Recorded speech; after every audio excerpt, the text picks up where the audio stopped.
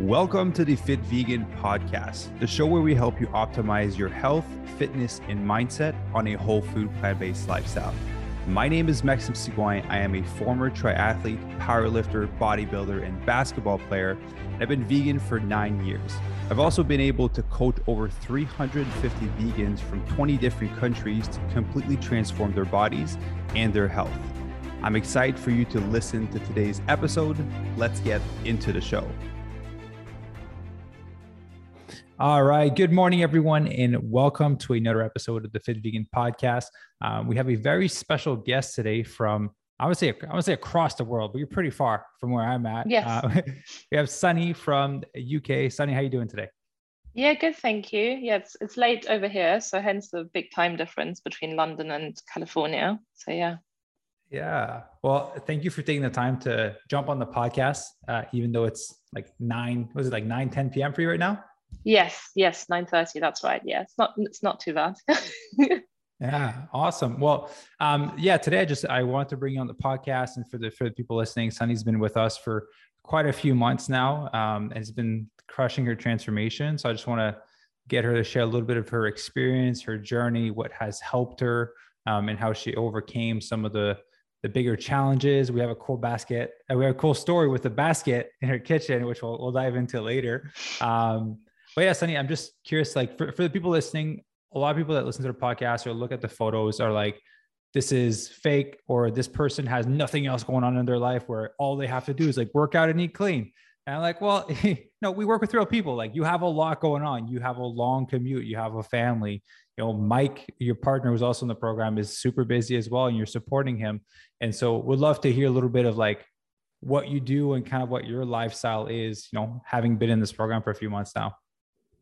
Yeah, so my lifestyle's really busy. I work in financial services, like I'm a consultant essentially. So I look after a portfolio of clients, and I'm also the head of our London office. So I'm a partner in the organization. So, you know, I guess it's quite a serious job. I'm quite high up. I'm essentially responsible for the London office, for kind of 40 plus people that work for me directly. And then obviously my client portfolio, it's financial services. A lot of my clients are hedge funds and asset managers, and they're very, very demanding, right? So I guess in terms of the job, it's what we call, I guess, a highly demanding, high intensity job, but it is a sedentary job in the main because it's laptop based, right? So my life is dictated by my inbox and essentially what my clients want. And, you know, on a day-to-day basis or on a week-on-week basis, I don't really know what I'm doing. Like, I have lots of meetings, and obviously with the pandemic, it's lots of Zoom calls. So you're even more sitting down constantly. We've also got a 5-year-old daughter. And then, as you say, Mike, my husband, he's a borderline professional golfer. So that's also very busy. So kind of between the two of us,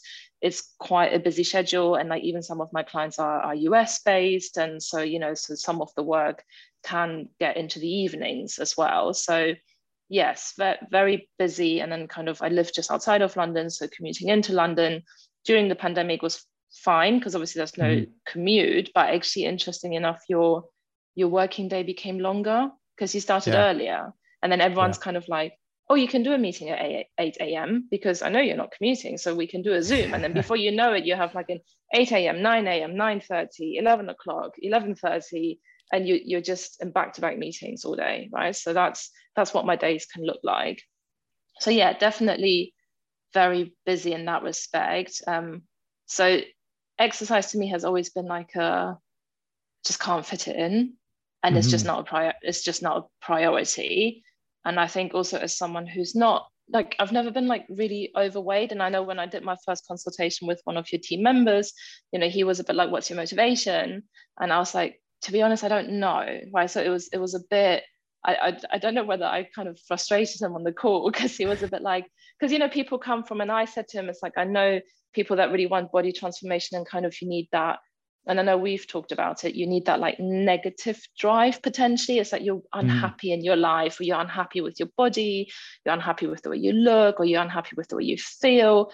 But like I'm an extroverted person, so I get energy from the job that I do. Like, I don't have tiredness or fatigue or energy issues.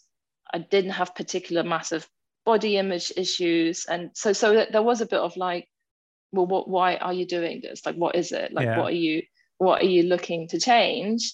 And to be honest, I think it was more just, you know, seeing your stories on Instagram and kind of more the vegan angle and the health angle, right? So there's obviously a lot of, you know, fitness coaches out there and fitness programs, and they always really focus on, you know, obviously the body transformation thing, or like the getting thinner, or how to get your summer body, or how to get your beach body. And I'm not that superficial a person. It's not really what I'm into. But your story was very different. I remember even when we first chatted, you know, you said to me like, oh, what, you know, what's made you follow me and what made you follow me on Instagram? And I remember quite bluntly, I said, well, because you're not one of these self-obsessed selfie dudes that's just like, just I personally find quite irritating. And I was like, you came from a different place, which was actually quite interesting, including your own personal story. And like both on my side of the family and Mike's side of the family, everyone's died of cancer. Like literally just like all the grandparents died young. They died in their 50s, early 60s. Like, you know, it's just loads of, you know, one of my mom's best friends, she had breast cancer. She died like before she hit 50, and like her daughter's my best friend. And that was like really hard. So all of that stuff kind of really spoke to me. And then even now, it's like my mum needs her knees replaced, both of her knees. You know, she's 65. Like Mike's dad had knee surgery. He's 66. You know, his mum's going to need like hip replacement. And these are all very fit people, by the way. Like they're very active, fit 60-year-olds, right? None of them are overweight. They ski, you know, they're active. And then I was a bit like, okay, this health thing is a thing. And then for me, it was also like my bones, right? So I was like, it's fine being averagely slim, but I knew I wasn't toned and I knew I didn't have muscle. And then so I was like, my knees are gonna go. I just know it because I can see it, right? I can see these people that are in my family that are kind of naturally lean and healthy, but all their knees are going. So then, and that was kind of more where I was coming from in terms of, okay, you know, I'm not into the gym and not into lifting weights, but just using kind of, you know, some research and a bit of your own common sense. I was like, okay, I clearly do need to build muscle just for health reasons, to be honest. So that's kind of where I came from in terms of doing it. So yeah. Well, I love that because it's a very rare thing. Like we said, like the original conversation, I think it was with Kyle potentially. We're looking at like a fat loss, right? So we have an idea of what journey we're about to take on. And you're like, we just want to be healthier. I'm like, oh, like we could do that, but like we can get the body somewhere too at the same time. And you know, so I'm really happy that you focus on the health aspect because it is a big part of why I do all of this. And I think that you've been able to see like great results from a health standpoint, but also from like a physique standpoint, right? I think the first photo I remember you sending me was like you fitting in that black dress. Like, hey, I haven't fitted this in a long time. Yeah. So it was even things like that. So it's kind of, you know, I put on weight throughout the pregnancy, but it wasn't like one of those, oh, this is like pregnancy weight I'm trying to shift. Like I actually lost my pregnancy weight really quickly in the first few months of being on maternity leave, because you're actually quite active during maternity leave, but you're constantly in the park, you're constantly pushing a pram, your steps are like through the roof. You know, I also made time for myself in the evenings where I would like go to a spin class or I'd go and do Pilates, like more from a mental health perspective, but it's you know, it's exercise to kind of have space to yourself, like, you know, away from Mike, away from the child.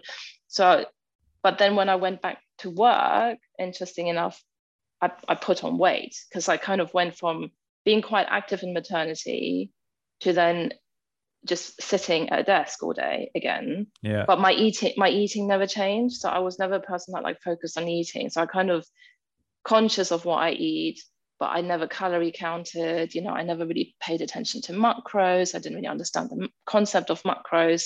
And you just kind of have a rough idea of what you're eating and that it's generally healthy, because I come from like a healthy, like my family's Taiwanese. So we come from this, like, you eat lots of vegetables and it's all very fresh because it's just part of the culture. And like, you know, the family always cooks. So we've always cooked at home and there's not much eating out.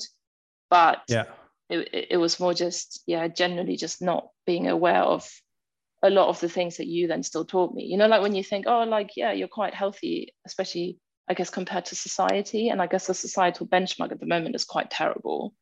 So Yeah, then you it feel definitely you, is. yeah.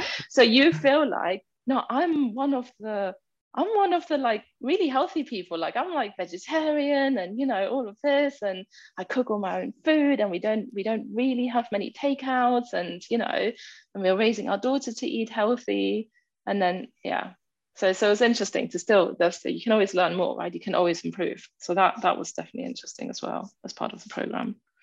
Yeah. Well, I want to kind of dive into both aspects, like the training and nutrition part. Let's do the Yeah. nutrition since we're already there. So you mentioned like you felt and like you were eating healthy before. So a few questions. First, like how long have you been vegan? And what was the difference in nutrition that you saw from before joining the program where you were considering yourself eating healthy and the difference now? Yeah, so I think vegan, I was an inconsistent vegan, right? So kind of predominantly vegetarian, and I know we talked about like my vices, right? It's like the croissant in the morning. So it Mm-hmm. just becomes like a habit, right? So on my way to work, I'd grab a coffee and I have a croissant, and the croissant's not vegan. And then as I got more into understanding macros, even before I started your program, I I was like, I can't get the protein. So I was eating eggs. So it's like kind of choosing vegetarian things to Mm-hmm. get the protein because I didn't like having two shakes a day that then Yeah. basically became like 600 calories. And then because I wasn't necessarily eating loads and because I wasn't active, I kind of knew my maintenance calorie was quite low. So if you have Yeah. two protein shakes, you're basically left with just eating 1,000 calories of normal food, and that's Yeah. that's rubbish. That's Yeah. really rubbish. Like, that's not a lot. So then you're like, so you're not a good vegan because then you're Mm-hmm. like, well, I'll have a couple of eggs, gives me some protein. You maybe have some cheese, gives you some protein. So in that respect, it was kind of still like what I considered generally healthy, but more like 80% vegan, and then 20% of the time you'd be like justifying eating certain things because you think, well, at least this gives me some protein instead of just eating carbs. So I Yeah. think there was definitely a lot of education on the nutritional side.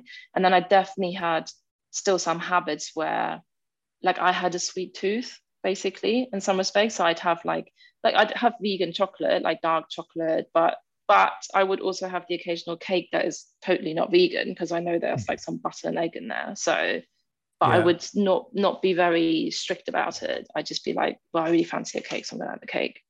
And that's Yeah. yeah. So it was that kind of stuff that now doesn't exist anymore, which is very weird. So So yeah. in terms of composition, so since being with me, you're basically fully vegan. So what's been the Yes. difference in terms of composition of your food, like protein, carbs, and fat, and how you're viewing and approaching nutrition versus like what you just shared from before?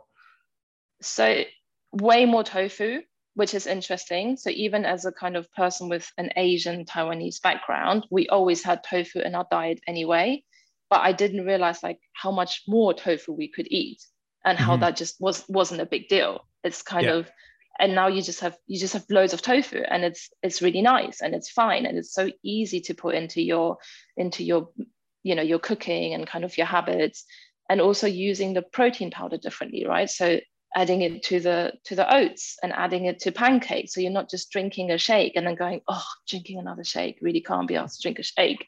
You're Yeah. like, oh no, I'm having pancakes with my daughter, but they've got protein in it. So I remember, even when we went on the ski trip, I just like cooked loads of protein pancakes because we were in France and it's the worst country for vegans, but Yeah. we just had backpacks full of protein pancakes and we just have that for lunch, right? And the wraps. And so those things really changed. Where like I think in the past, Mike and I have compromised on being vegan because we didn't know the skills and the tools to still stay vegan even when we were out and about, like on the Yeah. ski trip, that kind of stuff. And then I think the other biggest thing is oil. So again, as Asian person, you do loads of stir fries and you're like, oh, this is super healthy. I'm frying up some veg and some tofu. I have a bit of rice, super healthy meal. And then your meal plan was like basically just no oil. And I was like, Yeah. I was like, okay. Like, and then you realize I'm quite a heavy oil user. And Yeah. like my grocery shopping list has changed, right? So we used to buy not like loads of oil, but we get through oil because you're having a stir fry every night and Yeah. you're using a teaspoon, like not a teaspoon, a tablespoon of oil every night. Yeah. That's gone, right? So Yeah. Calories I add up don't, quickly with that. and and again, it's one of those points that I don't know why I didn't count oil as a calorie thing, but it's pure fat. So it's like, Just people treat oil as if it's water when they're cooking. They're just right. like, let's just put more. Yeah, it's so weird. And it's even things like I used to make this aubergine dish. It had so much oil in it because aubergine is just annoying to cook. Yeah. And now I don't buy aubergines anymore because of that. Because I'm just like, Yeah. actually, it's just too much oil. It's an annoying vegetable to cook Yeah. in terms Yeah. of in terms of oil usage. So Yeah. it's those things. It's definitely changed a lot in terms of the way my cupboard looks, the way I shop, the way I now cook, and just realizing you can use water for so many things and you just don't need to use oil at all. Yeah. Yeah. Yeah. You definitely use water to cook instead of oil. Because like Yeah. I said, a lot of people treat oil as if it was water and they just don't think that it counts. But like it's several hundred calories per tablespoon Yeah. per Yeah. meal, right? Per day. Yeah. That's a lot. That's It's a that's lot. several thousand extra calories per week. So Right. yeah, it does compound big time. Even though you're eating vegetables in your stir fry, like if there's still Right. like a negative effect of having that much calorie. Well, Definitely. Yeah. you talked about having loads of tofu, and I just want to mention this because we have new people listening to the podcast that are not in the program. Soy is Yeah. beneficial for you. It's cancer preventative. It helps to strengthen your bone. It's really good for your body. So don't freak out if you hear soy, right? Soy is good for you. um, and so, yeah, from nutrition, everything shifted. Did you see any impact on your family and your kid? Obviously, like Mike is in the program now. He wasn't before, Yes. but did you see any impact in your family in terms of how you change your nutrition? Yeah. I mean, I guess Mike's a prime example, right? So I joined the program. He watched me do it for 2 months. And then he was like, whoa, like, he really saw my body change. And even though I joined the program and I was a bit like, I don't know, it's like I felt like you get to an age and you just accept the body for what it is. And Mm-hmm. especially because I didn't come from this place of being super unhappy, right? So I was like, I wear size 28 jeans. I'm very solid. I know my size. I'm happy with my size. That's all good. And I think I also got to a place where I was just like, I just don't think my body's going to, I couldn't see how, because obviously in my head, I was like, I eat healthy. I know I could be more active, but actually I don't have the time, because in my head, you have this, Yeah. you're like, oh, I need to do an hour of cardio a day, and then I need to do strength training, and I'm not going to fit it in. I'm not going to compromise, time with my family to do this stuff just to drop a size in clothes. It's like in Yeah. my head, I was like, the cost benefit analysis in terms of my overall happiness, no, like I'm just, Yeah. I'm just not, like exercise is like just not important in terms of things that make me happy in life. And so I joined your program for kind of health reasons, but my body changed a lot. And then so Mm-hmm. Mike saw that and he joined the program. Yeah. Right. So that's like, so he was like, who is this guy? What is going on? Like, we need to like, and so he had a chat with you. And so telling him, talking about impact on the family, I think getting my husband to join is like, that's the impact on the family. With my daughter, and I know we had this conversation, we make her eat really healthily, but Mm-hmm. then I didn't, right? So it's like Yeah. things she's not allowed to have, I will put in my mouth. So then it's Yeah. kind of like, so then it's like, okay, if she's not allowed to have it, then why am I having it? Right. Yeah.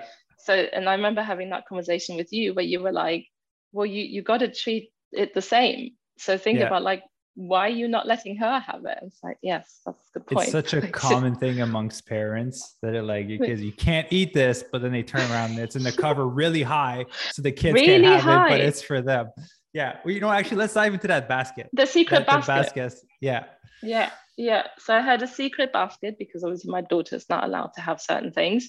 And the basket used to be in the top shelf at the back of the cupboard. And it would just have like random bits of chocolate in there, maybe some like unhealthy, buttery, non-vegan biscuits, or like snacks that people bring. And then you put it in the basket, right? So it's kind of like, oh, people brought some chocolate or they brought some sweets, didn't finish it, the guest didn't finish eating it, it goes in the basket. And then every so often, because you're working or you're bored, you're not actually hungry, but it's like a form of pleasure, right? So it's like a pleasure sensation in your mouth in terms of the taste. I go into the basket and grab something random that's in the basket. And to be honest, like if I actually took a breath and like thought about it, I probably don't really want to eat it.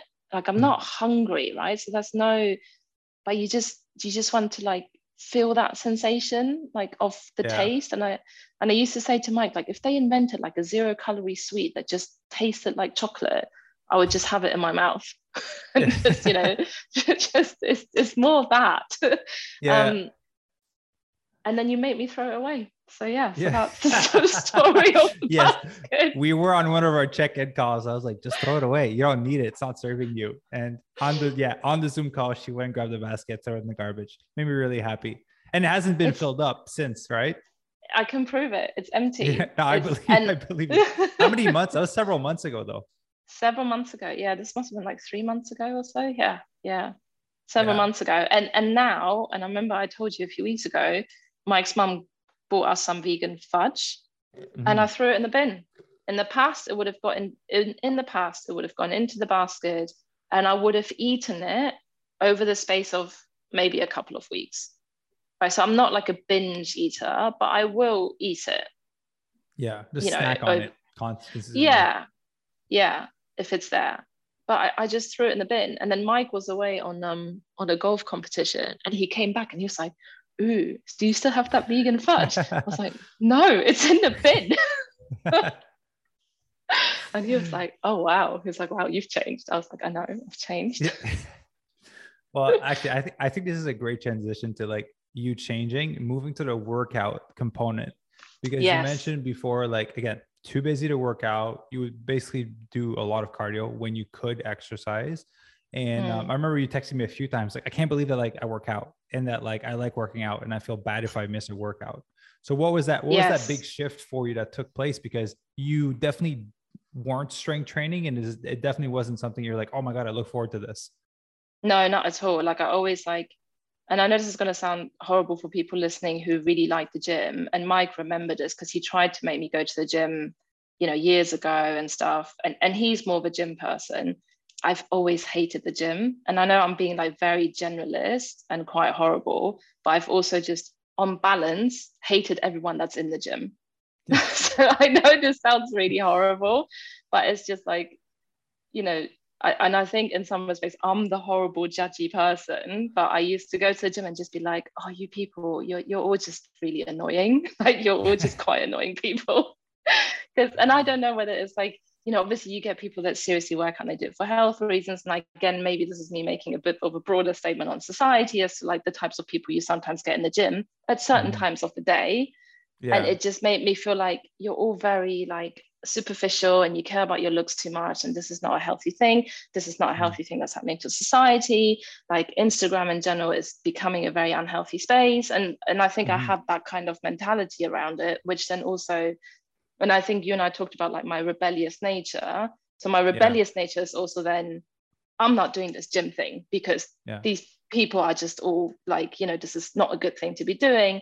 And I think, so I always came from a place of like, I don't like doing exercise for exercise sake. It's, you know, it's just to look good. And what's the point in looking good, right? That's not the way I think like human beings should be from a mental health perspective, blah, blah, blah.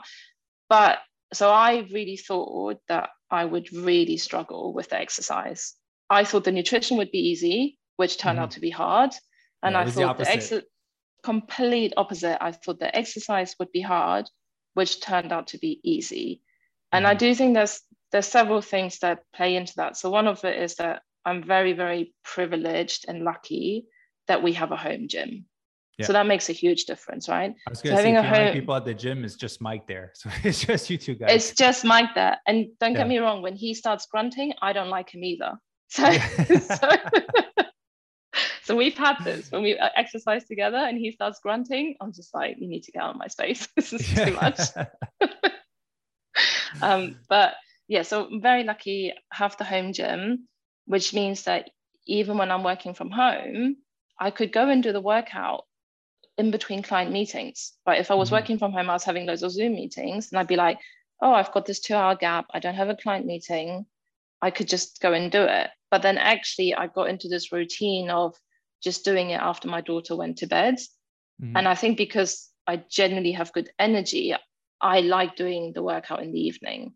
And I think I like it as a separation between kind of working, doing, kind of seeing my daughter and her going to bed, and me unwinding. And I think the exercise piece is like a really nice kind of thing to do at the end of the day. For me personally, like I know there's people that like working on the first thing of the day. For me personally, end of the day was like a really nice cutoff to like, this is the day done, like this is work done. And especially when you're working from home and like kind of shutting the laptop and then going into the home gym and being like, you know, it kind of closes the chapter on it a little bit. And I also liked doing it in the evening because when you have a child, it's not like you can go out all the time, right? It's not like, you know, when you're in your 20s and you're just like, oh, let's go and see some mates, or you pop out and you can be spontaneous and go out. Like you're always at home. So then you're kind of always watching TV in the evenings. So I also said to Mike, it's like, okay, so what do we do, right? Obviously we catch up, we have couples time, we chat, but then you watch TV. And then you go to bed. So then it's like, well, instead of watching TV, I will do the exercise. And obviously overall, that is a healthier thing to do and it makes you feel better. Surprisingly, I didn't mind the exercise. I didn't mind it when it was hard. I didn't mind it. No, that's not true. There's definitely points when I really hated it. But I got those messages. Yes, you got those. Like when you added the 5th set, I was like, what is with this guy? Like, why has he added a 5th set? Like, that is just not nice. It's just, Hey, your body progressed really well. Like your body composition improved by a lot. Yeah, exactly. So it worked. Yeah. So I don't know, I weirdly found the mental strength and stamina to do the exercises. Like maybe because it's kind of like a challenge, maybe because you have to finish it. And I don't know, my personality is to finish things. So yeah, I just did it. Yeah, it's interesting. And so in terms of like new things that you've acquired since, like new habits that you've acquired since starting, have you noticed that other things shifted just besides your nutrition and your training? Yeah, definitely kind of just not compromising on things because you're out or because you're seeing friends. Like I remember messaging you saying we were going to a friend's house, they were all having dinner, and I made a couple of lunch boxes for me and Mike. And I think it's getting over that kind of, you know, societal thing, or like this feeling of like, oh, you're going to be that annoying vegan and tell people like, sorry, we're not going to eat your food, and like go and be all difficult, and actually just getting over it. And then realizing that your friends are super supportive and they're also super curious and interested in what you're doing. You know, we're all very mature people, and obviously we surround ourselves with like-minded friends. So, you know, so it's kind of like, I guess if your friends were to be kind of having a dig at you or not being supportive, then the question would be, well, why are you friends with those people? So I think it was just kind of, you know, not feeling like, oh, am I going to offend my friend because I'm going to say to her, oh, I know you're making dinner for everyone, but actually I'm not going to eat it and I'm going to bring my own. And that was completely fine. And so people now, they just know, right? So they just know, oh, actually, Mike and Sunny, they're either going to eat before they come and see us, or they're going to bring their own food. And everyone's really chill about it. Everyone's super chilled about it. It's not a thing. And I think that's a huge change in terms of habits and attitude and what we do. Yeah. You know, well, yeah. I love hearing that, because definitely it is a big part of surrounding yourself with the right people, and it is hard. And it's once you start making those changes for you to better yourself that you notice if you have the right people around you. Yes. Yeah, right. Absolutely. Yeah. And I think for us, because we don't drink alcohol, right? I mean, we used to drink in our 20s, but it got to a point where with Mike's golf, and then like also like partly my Asian gene, I actually think I'm genuinely allergic to it. So we just don't drink. So even with the alcohol thing, so we haven't drank alcohol in years and years. So our friends already got used to that. So they were already like, oh yeah, these guys don't drink. And then so it was, I think maybe in some respects easier to then say, look guys, actually we now also eat this way. So everyone's like, yeah, cool, look, you don't drink, you know, you eat this way, that's fine, you know, we support it. It's so it's good. That's definitely one of the, I think the bigger challenges that a lot of people encounter in their transformation is they were living a certain way, which wasn't considered like eating healthy and being active. And they had the group to go with that. And now that they're trying to change who they are, they're still attached to that old group. And then when they come to like, hey, we brought our own food, then they get made fun of. Right. And so like definitely changing the group that you associate yourself with as you level up in your own journey. Because I think that's the biggest thing. I think a lot of people, and like for you and Mike, I think are just very high performers in life in the work that you do and on like a health level. And so when you go to the next level, and I'm sure you guys have experienced that as well, there was a group that you were associated with before. And as you went up a level, some of those people got dropped off, some stayed. But then the majority of the time when you continue going up in those new groups and those new levels, like a lot of people change because you don't want to stay attached to the old version of you, basically. And I think that's what makes it challenging, is people want to stay with that group, even though they have the internal desire to grow. Yes, absolutely. Yeah, agreed. And we've definitely seen that, you know, and happens is like, you know, groups change when you have kids, right? Because then some of your friends that don't have kids and are still living that single life, you don't see them as much because their lives are so different, right? Because they're still going out, they're still drinking loads, you know, they're still partying loads. And so, you make new friends. You make new friends that are, like you say, kind of, you know, even socioeconomically in the more similar circle from a, you know, through the school, through the parents, and then even fitness wise and health wise as well. Like we have generally quite a healthy group of friends. Like, you know, no one in our group of friends is obese, to be honest. Like really no one is. So that's, and I'm sure that's not by coincidence. It's not like it's active selection, but I think it naturally happens, right? Exactly. Yeah, absolutely. You attract who you are and who you become. And that's a challenge. Is as you grow, you're going to start attracting new people. And then you're presented with that option of like, do we change? Basically, do we change the group that we're associated with? Definitely having kids would do that just naturally, right? Lifestyle changes a little bit. And so actually talking about having a kid, like you have like an amazing career. You know, Mike, who is super busy, you guys have an awesome relationship. Mike travels a lot because I create his plan for when he travels. He does travel a lot, and, you know, being a mom. And so how do you navigate you taking the time to do this for you? Because I feel like the main thing I hear from parents and moms specifically is I need to put my kids first. So therefore I don't have time to work out and eat healthy, which to me sounds very counterintuitive. And that should be the reason why you should do it. But I want to know, like, how have you handled that? Or has it even been something that you had to confront? Yeah, so it's interesting because and I don't want to get into parenting because parenting is like a whole other topic and can of worms, but I researched parenting extensively, and parenting to me is a very, very serious job, especially in today's society and against the backdrop of some of the stuff I've just talked about, right? Like the kind of body image stuff and Instagram and whatever. I don't believe in the parenting by instinct. I personally think everyone needs to do like a crash course, like honestly, like a crash course degree on parenting, because I think it's that important. And when you do that, like through listening to some podcasts or science-based and brain-based, you know, kind of scientific research on how to parent, one of the key things they tell you is you've got to look after yourself first, right? So, and that probably goes hand in hand with that. Mike and I have consciously chosen to only have one child.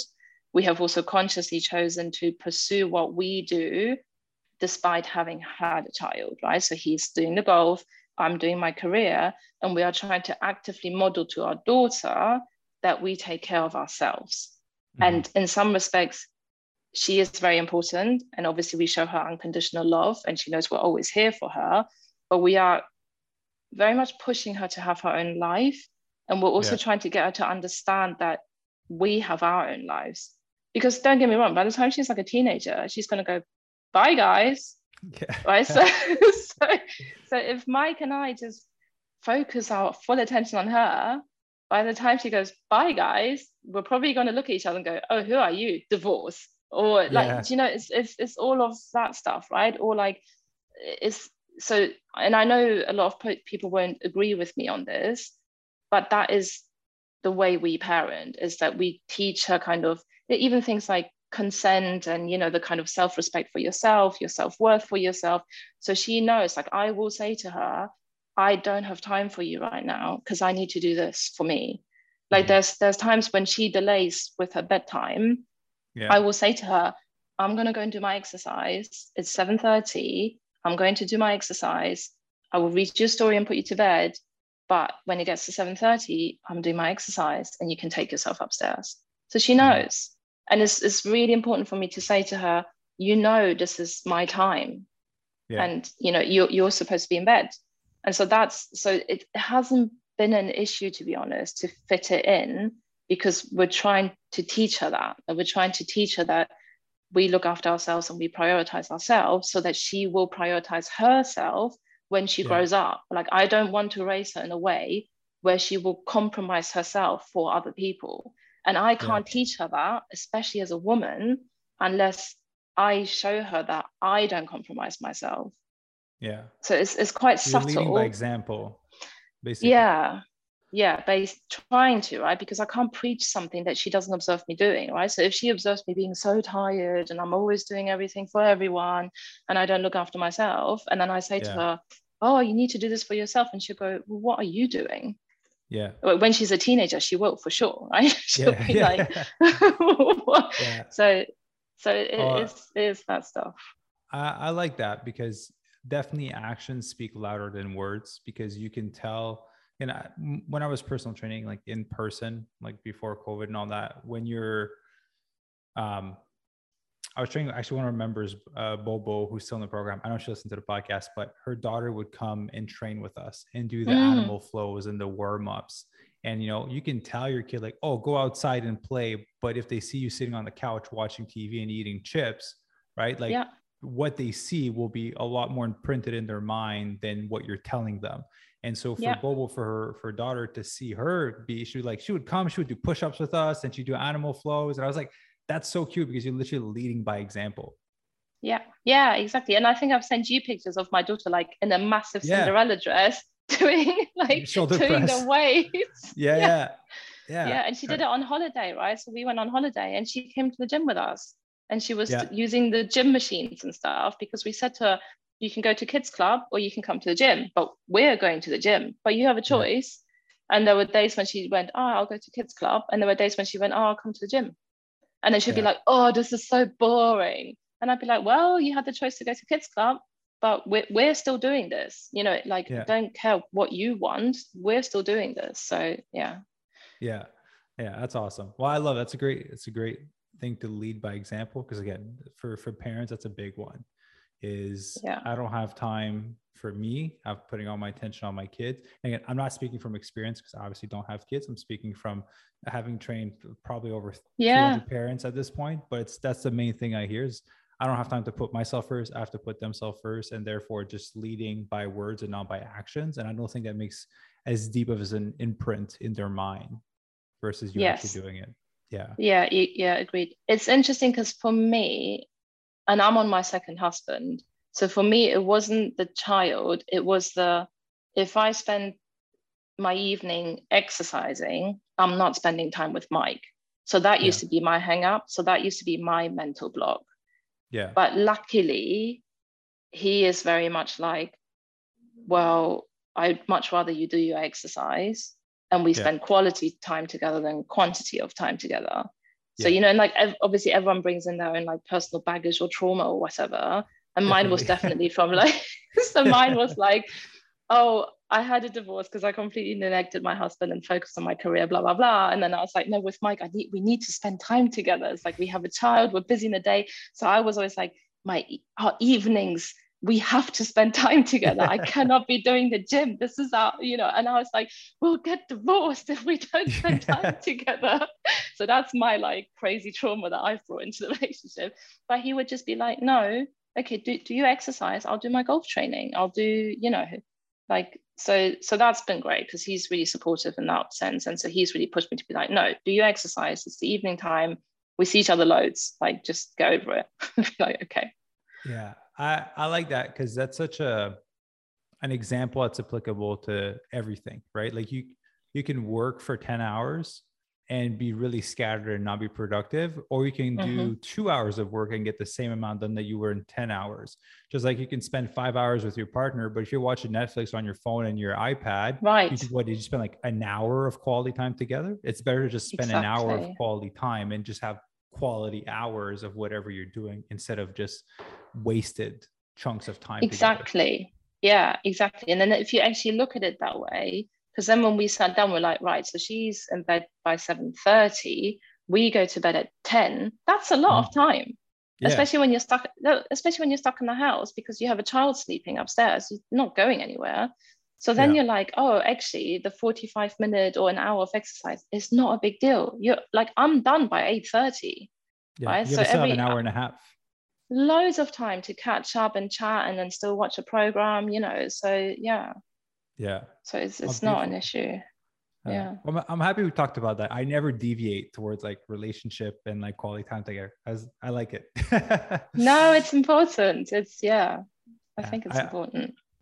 I'm curious to know, like, just like going back a little bit, when we first started chatting and you started the program, was there any hesitancy or fears or doubts of doing this online? Have you ever worked with a coach online before? I went through a phase of having a personal trainer doing Zoom. Yeah. And they kind of tell you what to do. And because we have the home gym, so he'd be like, oh, use the cable machine, do this many reps. That was fine, but I found that challenging because I had to schedule time in. And because of the way that my diary is, I would constantly cancel. Yeah. So the reason I liked your program is because it gave me the flexibility I needed. Yeah. And also you were super annoying and holding me accountable, right? So, definitely. So I think that was like hi, Sunny, have you done your workout today? It's like, oh, okay. It's, in the beginning, you're like, okay, right, I'm not going to lie to him. So yes, I need to do my workout. I'll do my workout. So that is definitely harder than just canceling a PT session. So I think in some respects, the online thing, I really didn't have any concern, especially in today's society, right? And especially after pandemic, it's like you realize you can do your job online. So I think, everything like instant messaging and, online meetings, that's all absolutely fine. And having someone message you or leave your voice note saying, have you done your workout? And then it's quite rude to not respond, right? So you have to be like, okay, fella, I guess I'm about to do my workout, and send me a picture to prove it. Or like, okay, I'll send a picture to prove accountability. Yeah. So that made a huge difference until it obviously then shifts into a habit. And then you're like, oh no, this is now my habit. This is what I'm now doing. Whereas I think in the first couple of months, it was like, oh my God, he's actually messaging me every day. Okay, cool. I actually need to do this. So no, I think the online thing in that respect wasn't an issue at all because you're so on it and checking in and making sure that it happens, right? That, the person is doing what they're supposed to be doing. And I think the weekly check-in form is really good as well in that respect, because even if you have a week where, okay, maybe we didn't message each other because I was traveling or whatever, you still have that weekly check-in form where you take at least 5 minutes to yourself and reflect on the week, and you reflect on your own performance and think, oh, okay, this is what's happened this week. Yeah. So I think that's good. Yeah. Oh, sorry, go ahead. My doubt was, and I know we talked about this, I honestly didn't think my body would change. So I was like, I know I'm going to get more healthy because I know the food stuff is massive, and I know I'm going to get more healthy. And I was like, and I know I'm going to build some muscle because I'm obviously doing exercise, but I genuinely didn't think my body was going to change. I don't know why. I just felt like, like you're of a certain age, this is it, your body is stuck, and that's so my body actually changing was just, it was like, oh my God, my body's actually changing. So that was really weird, and still is, right? Even now in the reverse dieting phase, I'm like, I've never had abs. It's like, even Mike was like poking them going, oh my God, what is this? Yeah, your body changed a lot. Like, again, like for you, it was like a shift in body composition. So I always, for for people listening and for you, like should body composition is under 10 pounds of fat loss. Above that, it's more of like a fat loss. So like the more you lost when we looked at your graph, it's like 7 pounds, I think you lost. And then from there, then you start to get more definition in your shoulders, more definition in your back and in your arms. You're fitting in some of your clothes, right? Like that dress. And now that we are reverse dieting, we're not done yet. You're at 1900 calories, right? And weight is still stable on average, but you're more defined as we're increasing the food. Yes. Yeah. It was like, even like last week, I was doing my exercises, and then I pointed at my shoulders to Mike, and I was like, oh my God, it's like I've got wings. What are these? And he's just like, it's muscles. I was like, so it's just little thing, you know, when you're so used to your body being quite soft. It's like you're slim, but you're soft, and you have your womanly wobbles and whatever. And it's like I remember messaging you and saying, my bum's lifted. Like, I honestly never thought it would lift. It's like it's lifted. It's like it's up. Like I can see it's up, and like my underwear is falling off me, and it's just So all that stuff I honestly didn't think was going to happen. So so that's the fun bit, because I wasn't aiming for it. Yeah. So you definitely got the increase in muscle, the health, the body changing. How has it been mentally to reverse diet so far? Because we went up a significant amount of food so far. Yeah, reverse dieting is fun, because I know I got to a point with the fat loss phase where I got fed up with the calorie restriction. And I think especially for myself, where like fat loss isn't an integral motivation, like I have to dig really deep to care about the fat loss, and I have to dig really deep to care about like losing fat, right? Or like, you know, coming down on the scales, because I know for people that have that as like a real driver, it's probably easier to do the calorie restriction. But I found the calorie restriction hard because I don't have that motivation to do it. Whereas I think the exercise was easier because I have the motivation to protect my bones and not have knee surgery, right? So it's a different. So I remember when we had the call, and I was like, I'm struggling with the calorie restriction. I was saying to you, I'm 7 out of 10 compliant. I'm always 7 out of 10 compliant, because like, you know, it's just my basket was there, and like, you know, it's just things. Yeah. So reverse dieting is fun. I'm really enjoying it. And I think reverse dieting is easier now the habits have changed, because otherwise I think reverse dieting could be dangerous, because you think, oh, I've got more calories, so I'll go and get my basket back. But my taste buds have changed, so I'm not craving the sweets. And I really remember kind of the shift in mentality from like, do you remember when I said I used to always, like at the station, I'd always pick up some random snack, like just really bad habit, right? So after work, you know, like sometimes I pick up a protein bar, but sometimes I just pick up a bar of chocolate, or just something, you know, a sweet thing, because I was never into the crisps, but it'd always be like some chocolate, or even like, you know, vegetarian Haribos or whatever, which obviously aren't vegan, but just some crap to eat like on the train. And then it shifted to being, okay, I'm going to look at it, but I'm not going to buy it. And it's kind of that, you know, you have to apply a bit of willpower to be like, I can see all this stuff, and I can see all the chocolate bars and all the sweets, but I'm not going to buy it. To now, I don't even see it. And when I take a step back, I'm like, that's mental. Like, it's, do you know what I mean? It's like, in terms of your attitude, that is completely mental, to have gone from, oh, I really like eating chocolate bars, to now I don't even have the desire to eat a chocolate bar. It's really weird. And I'm not even thinking about it. Yeah. Which is good. It means you made like a big mental shift. All right. It's not an effort anymore. It's become a part of like how you live your life.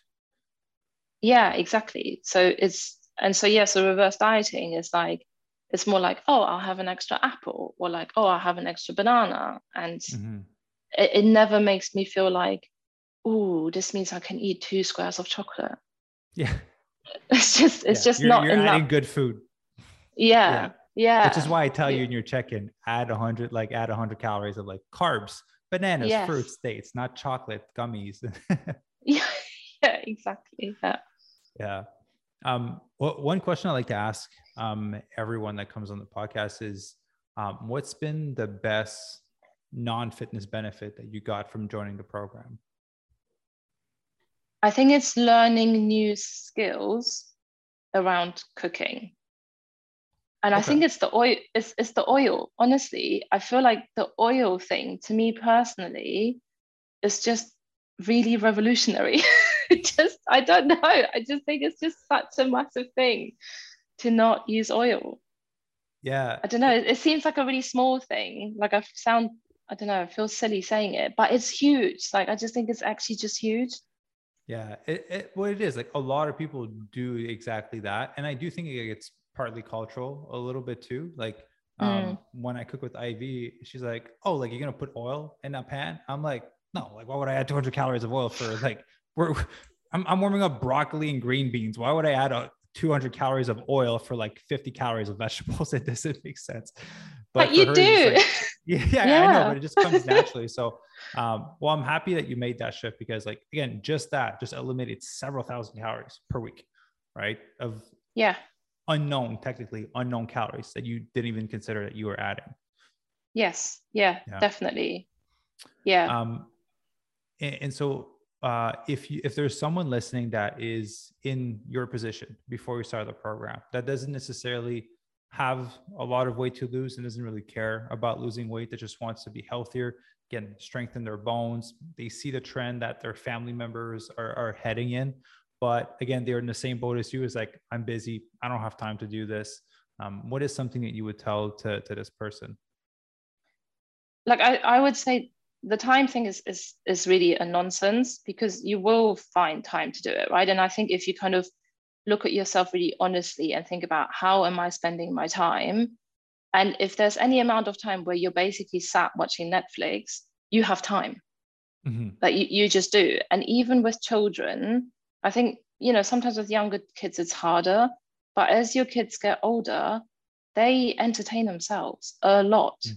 So Mm-hmm. you have time, right? So I just think you have to prioritize yourself and your own health, because even for the sake of your children, like if you die at the age of 50 odd, it's traumatic to them, like Yeah, really, big really time. traumatic.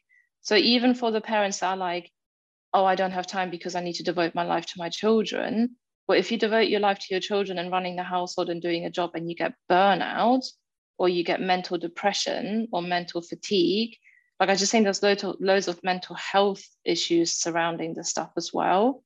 Mm-hmm. Like you could have, like, people have panic attacks because they have too much on in their lives, right? So I think anything that is to do with self-care, including this program, is actually beneficial to your children, right? If you're coming at from a perspective of, I don't have time because of my children.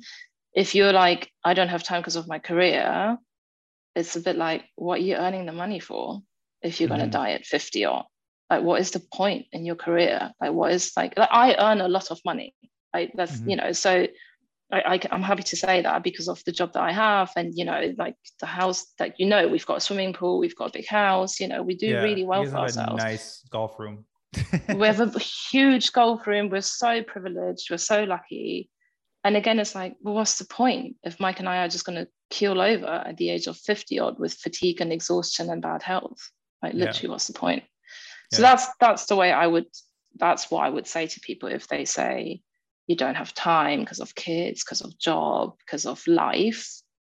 I just think, you got to maybe just seriously reevaluate what you're spending your time on and why.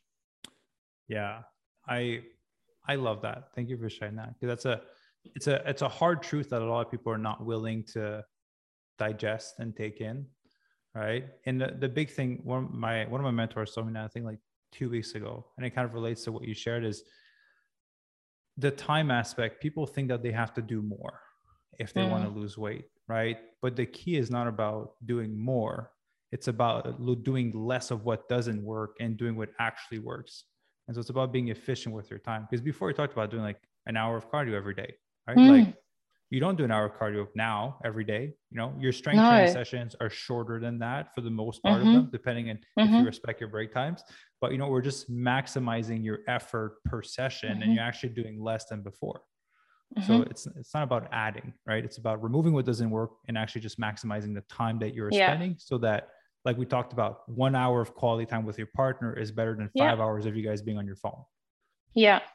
And I guess the other thing I would say is, you've got to seek the experts and learn, right? So I think there's also this kind of potential disease in society where everyone thinks they know everything, but it's not true, right? So like I That's said my about favorite. parent, yeah, yeah, it's like I said, this has been more than anything. So I guess as you were asking earlier about like what's been the biggest thing other than the physical transformation, it's just learning. It's actually Mhm. just like learning new stuff, which is just really interesting. And it's, you're enriching your life because you're learning new things, like you're finding out new facts and you're broadening your knowledge and understanding of the world and stuff in general. So I think it's, yeah, you got to seek the right experts like yourself, right? Like I Mhm. would not dream of designing my own nutrition and fitness program. That's not what I do. Like my Yeah. job is to do with financial stuff, right? So I can do that.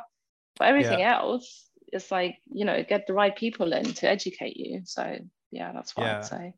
say. I'm happy you said that because it's one of my favorite things. People will do 3-month programs and it'll be like, I'm good to do it on my own. I'm like, I've been studying this for 16 years. I've made the math. I've invested over $200,000 in education Mm, courses, books, certifications over the years to get to where I'm at, and I'm still learning. of And so I'm course. like, if you got all that in 3 months, like, tell me what you did, because like, it took me longer than 3 months to get to where I'm at. Yeah. Yeah, no, definitely. And it's funny you mentioned that, right? Because I know kind of I've extended the program, and I know we have a plan of reverse dieting and then, doing a small cut in the reverse diet. But Mike Mhm. and I talked about this the other day, and we're like, what are we going to do when we're finished? So say we do 12 months, and Mike and I have been like, who the hell is going to design our exercise program? Like, what's Yeah. going to happen? It's like, Yeah. so, I mean, this is a serious question, right? Like, so obviously you and I, we can talk about that, but part of me is like, well, what am I going to do? What's going to happen? I don't do Get this as a living. personally, I've had Yeah. coaches for the past 16 years. I've paid someone for the past 16 years because Right. my field is expertise. Like, obviously I'm good at creating workout programs and nutrition, but I'm in my own picture. So it's really hard for me to see the whole picture of my own trajectory. So I'd rather Mm, have someone from an outside point of view that has spent more money on education, that has more year of mm, experience than I do, to take care of that for me so that I can continuously keep learning. So for me personally, I've hired people for the past 16 years. I've had mentors in certain areas of my life for the past 3 years that I continuously keep paying, because as more things come up, those people are ahead of me. Right. And so to mm, me, like, mm, I would love to know like your thoughts on this, because you're in the financial world and I'm sure like you've mm, done a lot of studying to be there. Self-education, I think, is the safest investment you can ever make, mm, simply mm-hmm. because if the government comes, takes my house, takes my cars, takes everything away from me, I know how to rebuild it in a matter of months because I've Mm-hmm. learned the skills on how to do it. Right. Mm-hmm. And so I think that's one of the most important things to invest in, is that self-education and having those mentors and those coaches so that you can learn through them. Because like everything you've learned through me throughout the past several months, you get to keep forever. Mm, yeah, Right. true, true. Yeah, it's true. Yeah, like, yeah, so in some respects, it's like on the cooking front and the nutrition plan, like I feel like I can do that, right? I can do that independently now. I've got enough knowledge and enough understanding. I think the design of the fitness stuff is still quite scientific, right? It's very, very Yeah. technical. So it's kind of like, I don't, yeah, I don't feel like that's something that we could do and we would do. And it's interesting you mentioned it because yeah, even as people that work in financial services, we have a financial planner still. Yeah. We have a financial advisor where we Yeah. don't plan out, and Mike and I have a guy that does our Yeah. finances. So You need even though someone we that's could, emotionally removed from the right, situation. Yeah. right, yeah, we could do it ourselves, 100%. Like Yeah. I do this for a living, but I don't do it for my own money. Yeah. Yeah. That's not, yeah, Yeah. yeah. So there I you get, go. because you're too emotionally involved in the process where it blinds you and gets you to make bad calls. Right. That's what I tell people when they're done the program: never make an emotional based decision when it comes to nutrition. Mm, If you messed up and you went over, win the next meal. Don't try to recover. Don't try to compensate. Don't try to over exercise, and vice versa. Yeah. The mm, emotional aspect of you taking care of your own thing is the worst, which is why I don't take care of mine. Because I want right. someone that's like on the outside, that's like, I don't care about your emotions. This is the blueprint to get you where you want to go. This is what you Yeah, told me yeah. you wanted. This is how we get there, regardless of if you feel good, feel bad, like whatever it may be.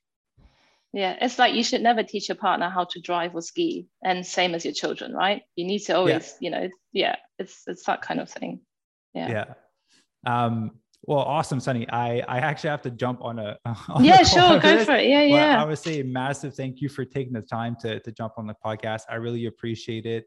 And for the people listening, if you do want more information about the program, there's a link down below, fitvegan.ca. You can apply to book your free call, and it will take care of your transformation like we did for Sunny. Sunny, any last words of wisdom you would like to share with the audience or the members? No, I think you should. I think honestly, it'll change your life. You'll do it. Like I was probably one of your most cynical members. I don't know, but I'm just assuming because I know how I am, Yeah. and it's worked. My body's changed, right? Like my motivation was so low in terms of fat loss, body transformation, and it's changed. So yeah, I Yeah. think do Well, it. yeah. Thanks for Well, having me. of course. Well, thank you for jumping on. Thank you for listening. If you enjoyed the episode and would like to support, please share it with others that would benefit from it. Share it on social media and be sure to leave a 5-star rating and review.